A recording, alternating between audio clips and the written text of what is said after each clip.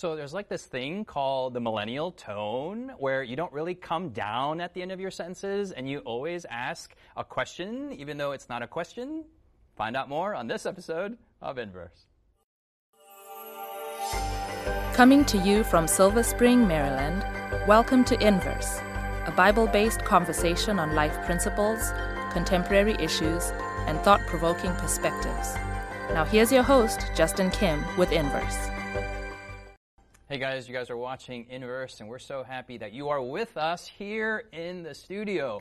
I am here in this wonderful building with my friends, 2 of them in person and 1 person online, and we're so glad that you're here with a Bible study. We're in the middle of talking about discipleship, so we're going to have a Bible study on Bible studies, if that makes sense in any way. Guys, say hi and say it's so good to hang out with you guys. It's good to hang out with you. This is we've been on virtual for a while, right? We were in those Brady Bunch boxes, and this is the first time we only have 3 people in the studio. But we have Callie online. And Callie, if you're out there, hey, how's it going? Can you hear Hi, us okay? everyone. Yeah, great that you could be with us. Can you pray for us? Because we need the Lord's blessing. Absolutely. Let's bow our heads. Father in heaven, we thank you so much for the privilege it is, with all this different technology, to study your word together. As we study, I pray that you guide us by your Holy Spirit. May we see things clearly, may we apply them, and may we love Jesus more because of our time spent together. We ask this in Christ's name. Amen. Amen. Amen. Let's go to Sikhu. So we've been looking at different elements of discipleship. I know it was like a while ago when we were recording those, and now that we're getting back into the main theme of discipleship, what are some highlights that you remember from this quarter? Just for those, if you're out there and this is your first time watching the show, or you feel like, man, I don't know what's been going on, give us kind of a synopsis, update, review kind of thing. Okay. I guess one highlight for me from what we've studied is the main point, the goal of discipleship is to be like Jesus. And so it's about spending time with him and then sharing him with others. So that's probably like high point for me. And then in recent weeks, we've kind of gone into the agricultural metaphor, would it be called, for discipleship, and talking about preparing the ground and then planting seed. I think those are the last 2 ones that we did. So just what kind of a lifestyle that you're living, like preparing is not necessarily, sometimes when we think about doing evangelism, it's like, oh, you have to go and give a Bible study, or you have to, knock on someone's door, but there's something that happens even before that. Just living a Christian life, caring about things that are important to other people, caring about people, that prepares people to be able to receive what you have to tell them about Jesus, because they know people don't care what you know until they know that you care. Yes, I got it. Okay. Just to piggyback on your comment, I appreciate what you're saying. I think this quarter we've been really debunking what regular normal people think, or what people normally think about discipleship, right? Kind of as a program or whatnot. And then there's also this kind of like spiritualized discipleship and how that fits into church. I'm just kind of like putting all the pieces and rightfully where they should be. And I appreciate the discussion. So yeah, I love about making it very organic, but bringing it into some discipline in our walk. So we're looking at cultivating, the stage of cultivating. And Jonathan, if you can read Jonathan, you can read John. Yes. Chapter 15 and verses 1 through 8 for us. Yeah, absolutely. It says here, I am the true vine, and my Father is the vine dresser. Every branch in me that does not bear fruit, he takes away. And every branch that bears fruit, he prunes, that it may bear more fruit. You are already clean because of the word which I have spoken to you. Abide in me, and I in you. As the branch cannot bear fruit of itself, unless it abides in the vine, neither can you unless you abide in me. I am the vine, you are the branches. He who abides in me and I in him bears much fruit, for without me you can do nothing. If anyone does not abide in me, he is cast out as a branch and is withered, and they gather them and throw them into the fire, and they are burned. If you abide in me, and my words abide in you, you will ask what you desire, and it shall be done for you. By this my Father is glorified, that you bear much fruit, so you will be my disciples. All right. So, as Sikhu, you were saying, we've been looking at different elements of discipleship. We are in the middle of this agricultural grow motif or model. And so the first stage is we need to be preparing the ground, and really, we can't just go in and just be like, hey, you want to know about Jesus and just, baptize them, and now you're a Christian. And we just don't do that. That's just not what Jesus did and what we see in his writings. So really preparation of the ground. Second step is to be planting the Word of God in people's hearts. And now the step of we need to be cultivating, yeah? And probably the equivalent of cultivating in this passage would be what? What is the word that's repeated? Abide. So explain that. What is this abide? Yeah, is this like this abide or what's going on? Kind of going back. Go ahead, Callie. Let's go to Jonathan. We'll go to Callie. Sure. Yeah. Okay. All right. Well, I like, it says here, abide I have a German background, German language, and in German, the word that's used here is to stay, to remain, to be with, connected to the vine, which is, Jesus Christ. And so there's an element of relationship, there's an element of connection, and Jesus brings it out here, how that happens. It is, he says, has to do with his word. And so it has to do with connection, relationship, and connecting with his word, just as a general overview here. So that's one of the main points that I see in this passage about connecting with Christ. It means to stay with him, not just a quick drive-by. Hey, high five, Jesus, and I'm a Christian. I'm gonna go on. No, I'm staying with him. And sometimes that's a harder part of my experience. We have these like beginning points with Jesus, and then we're like we do other things, but staying in that consistency. Let's go to Callie. Yeah, I just want to add to the aspect of how much it takes time, because a lot of the other parts, preparation takes time and planting takes time too, but they can also be seen more as events versus cultivating. As Jonathan said, it requires staying and it requires time, and there's no time limit, right? So cultivating a relationship with someone, some people come to Jesus really quickly, and sometimes for longer. And so this can also be one of the most frustrating stages, because you're like, okay, are we progressing? And even looking at it in an agricultural way, a lot of times these plants, they're growing under the ground. You don't really see a lot going on the top of the soil. So you're kind of like, is anything happening? I remember, having spiritual conversations with people and giving Bible studies, and outwardly I'm like, are they even listening to me? Do they love Jesus more? I don't know. And so to me, this is the stage that requires the most faith, as well as the most intentionality.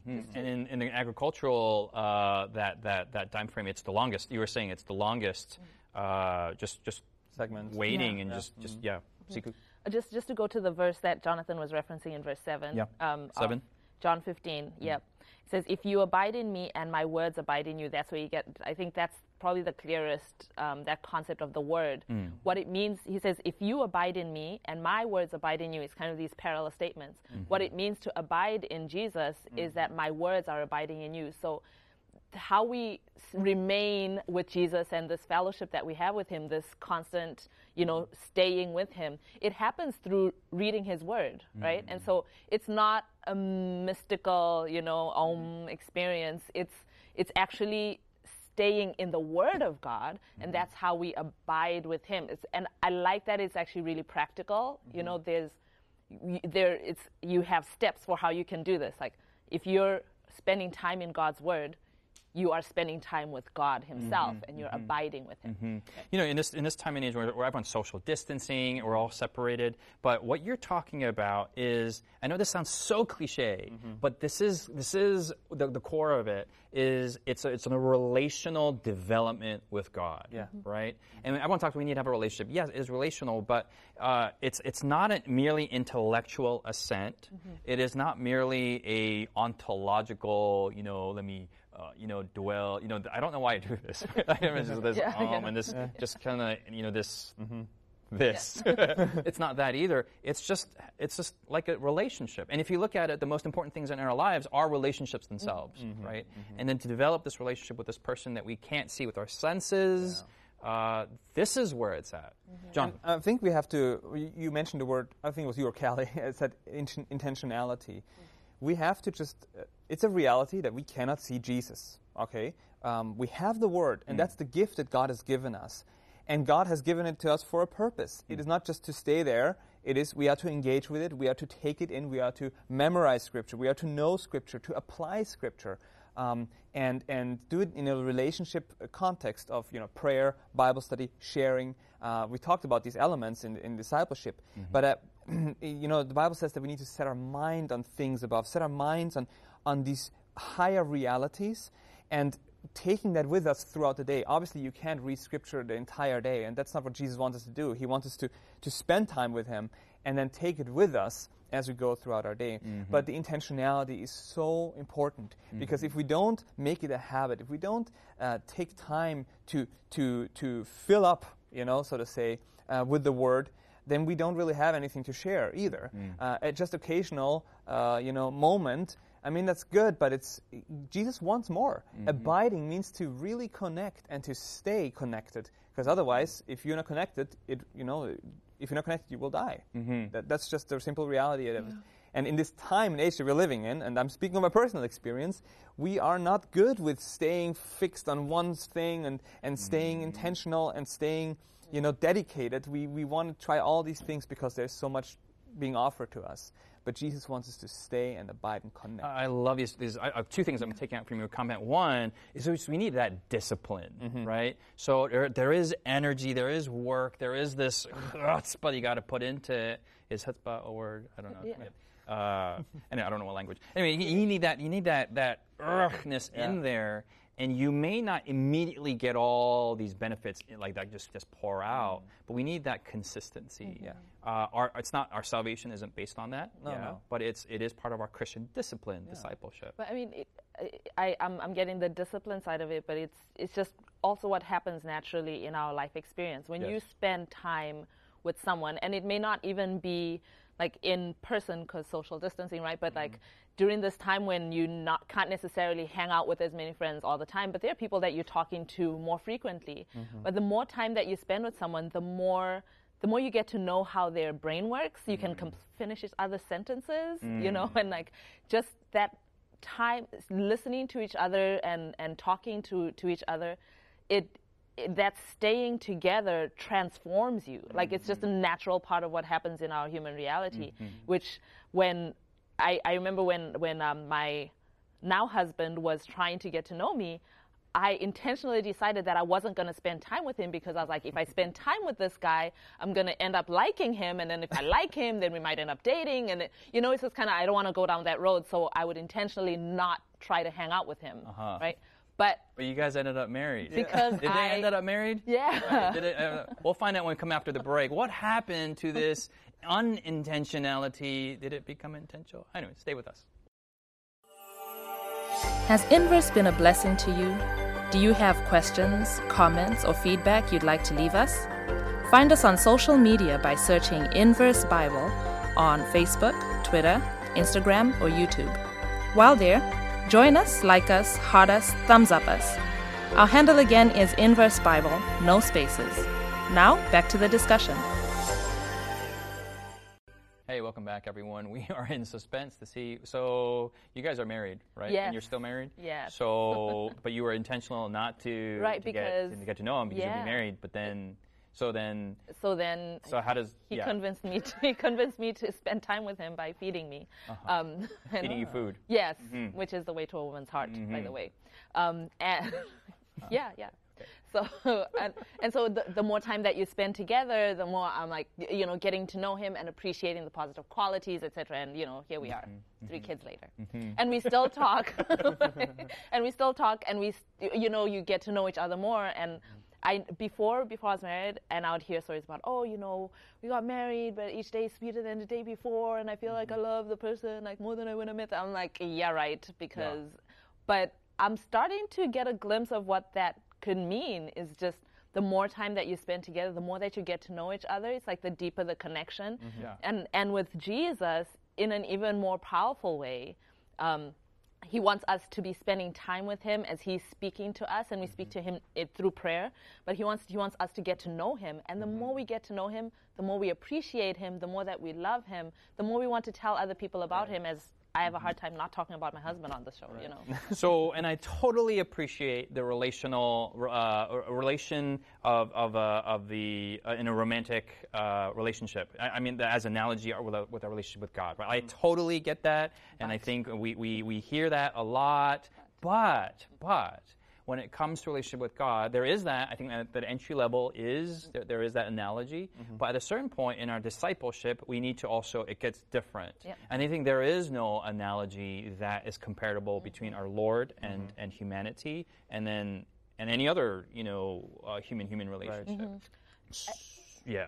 I was going to say, I think part of why that is with another human, you're both human, right? But in a relationship with God, he's perfect. Yeah, he's not just perfect, but his knowledge is infinite. Yes. So having a conversation with somebody who knows like infinitely more than you know, there's no way it's a level conversation, you know? And he condescends to listen to what you've got to say, but what we glean and what we can gain from that relationship far transcends what any human relationship could have, which is why we can ask him questions that I couldn't ask my husband, and so it's a different level of relationship. We may have to create a new category of relationship, which I think many people have a hard time doing. It's either comparing it to a boyfriend-girlfriend, and we know there are many musical entrees that reflect that, or a father and mother, and some people never get out of that analogy with God. They just think of him as a parent, but it is a new category developed altogether. So let's transition into this. We encounter a relationship with God through the Word, but I think there's also a maturing in this. Yes. And then at the top of the show, I mean, we played around a little, and I talked about the millennial tone, and everything is like a question, even though we're making statements all the time. And this is very indicative of our generation, where we're always asking these questions when we're not really saying anything, I know you can make fun of that, right? And so using that as a I don't know what it as a teaser is that we need a space to ask questions, right, and to develop deeper our relationship with God. Yes. And so in our discipleship, yes, we are reading the Bible, but we also need to provide space for other people to ask questions and to be giving Bible studies. Yeah. Not Bible studies where we're just feeding people information, but like, hey, this is a safe place, no judgment. Hey, let's ask questions and an open Q&A. Yeah. How do we do this? How does this feed into the discipleship motif, Jonathan? Can we read a Bible verse on this? Yes, absolutely. If we're going to go to Isaiah 1. Isaiah 1. Isaiah chapter 1, and here verse 18. 1:18. Isaiah 1:18. And here God is speaking, and He's giving us an invitation. Isaiah 1 verse 18, He says, "Come now and let us reason together, says the Lord. Though your sins are like scarlet, they shall be white as snow. Though they are red like crimson, they shall be as wool." And here God is giving an invitation to humanity, and it's beautiful because He's saying, "Come, come now." This is an invitation to commune, to abide, to be present with Him. And then He says, "Let us reason together. Let us discuss. Let us, really, God is not the one who has to be informed. He's the one who is informing us, but He's trying to help us understand His will, His way. He's trying to help us understand, as this verse says, His plan of salvation, And so God invites us into this space and to this experience of not just reasoning, but asking questions, trying to understand what does the Word say, trying to understand His will. And I love that about God. He's not just here telling us, this is how it is, this is how it is, this is how it is. Yeah. He does give us information, but He is willing to engage with us. You said He condescends, He comes down. He's willing to connect with us, knowing that we don't understand and that we have trouble grasping some of the simplest things, right? And He's saying, okay, I'm going to help you. I'm your teacher. I'm going to bless you in this. But He's okay with us asking questions. He's okay with us using our brain and trying to figure it out. It's not just a blatant do this, or it is I'm going to help you understand this. And so as He does that, He models for us as His disciples who are supposed to disciple others. He models for us a way to engage with people around us, helping them understand His Word. We are not here to just tell people, this is how it is. We're here to invite people into into an experience of reasoning so that they can get to know God how we do. I love these concepts of reasoning and invitation. And I know for me, the times where I've grown the most was when I was in a safe Bible study arena where I could ask questions. And then the second place is when I led out in a Bible study and I'm feeding what I know from how the Lord has given me. And in me providing answers, it also has fed my soul as well. Yeah. Callie, what has been your experience? Yeah, going on back to the idea of asking questions, the fact that Jesus and God and the Holy Spirit, they're also welcoming of questions is indicative of his love and his wisdom. Because when you know what is right, you're not threatened by questions, right? People are defensive when they're unsure or when they feel threatened. But God's like, go ahead. Like, I have all the answers and I've got the love and it's fine. And similar to you, Justin, I have felt so blessed by being around people who are not threatened by my questions as well. Because I think sometimes, as Christians, we can become defensive. We're like, how dare you ask these questions about God? Like, how dare you assume these things? But it's like, God isn't threatened, so why should we? Because it is the truth, and so we should be willing to share that with other people. And as you've seen, and as I'm sure we've all seen, people who respond with Christ-like manners are the ones who ultimately win people to Christ, because you're actually mimicking him and showing that there's nothing to hide, so questions don't threaten God. Let me ask the three of you, we'll come to Sikhu, but let me ask this question. How have you all three grown through, I think it's pretty obvious that if we study the Bible, we will grow spiritually. That's like, awesome elementary, first level, not elementary simple, but elementary we need to do. But the next step is if we're giving Bible studies, how have you grown? Has it been challenging? Have you failed? What has been some of those experiences? I mean, I could start. I have a friend that I'm studying with right now, and just like a week ago, she asked me a question that I had no clue. I had never thought about it, and I'm just like, you know what? I have no idea. The experience of admitting that I have no idea and I'm supposed to be the one, helping her understand, was humbling, and it helped me realize that ultimately we come to where, the ground is level at the foot of the cross. Like when we're coming to God's word, we are communally asking the Holy Spirit to be our teacher. So even if he has revealed certain things to me before, he can still teach me even now. And I was like, okay, I'm going to come back to you next week. Let me research this.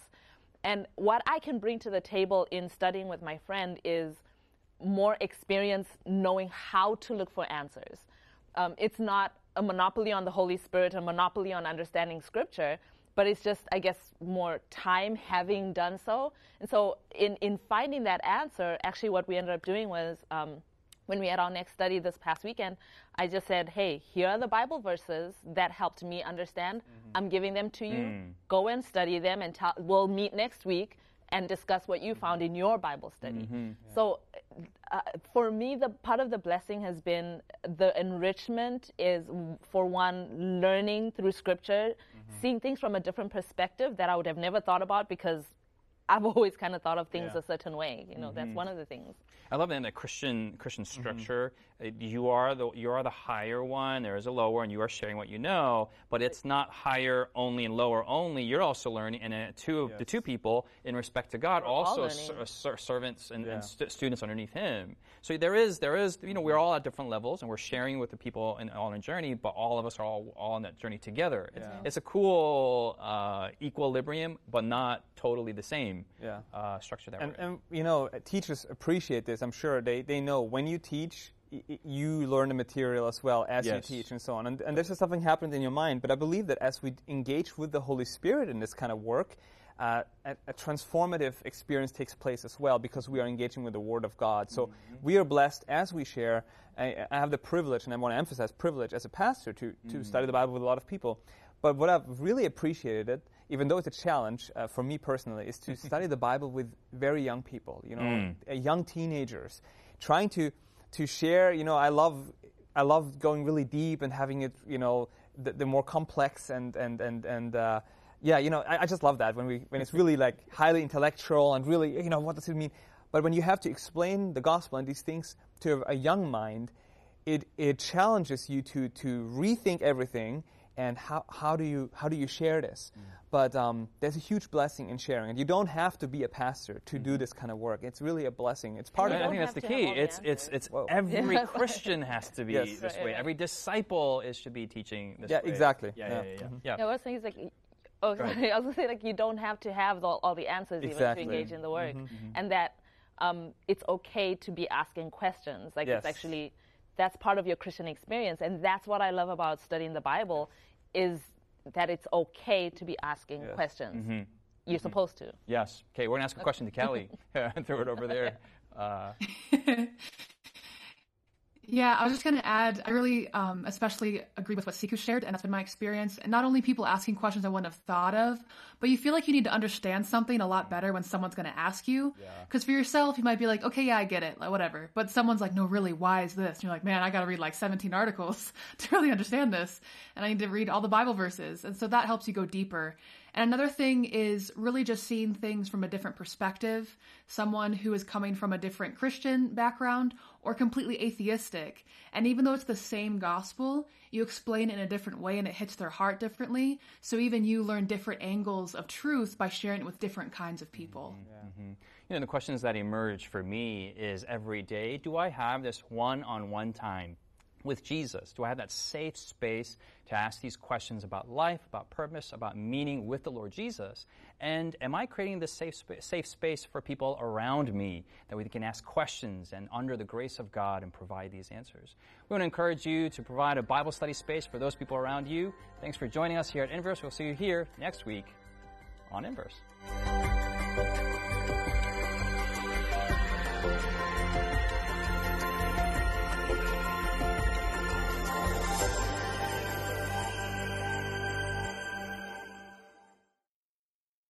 You've been listening to Inverse, a Bible-based conversation with Callie Williams, Israel Ramos, Jonathan Walter, Sebastian Braxton, Sikhu Daco, and your host, Justin Kim. Inverse is brought to you by the Hope Channel, television that changes lives. For this and more inspiring episodes, visit inverse.hopetv.org. Find us on social media, #InverseBible. Until next time, this is Inverse.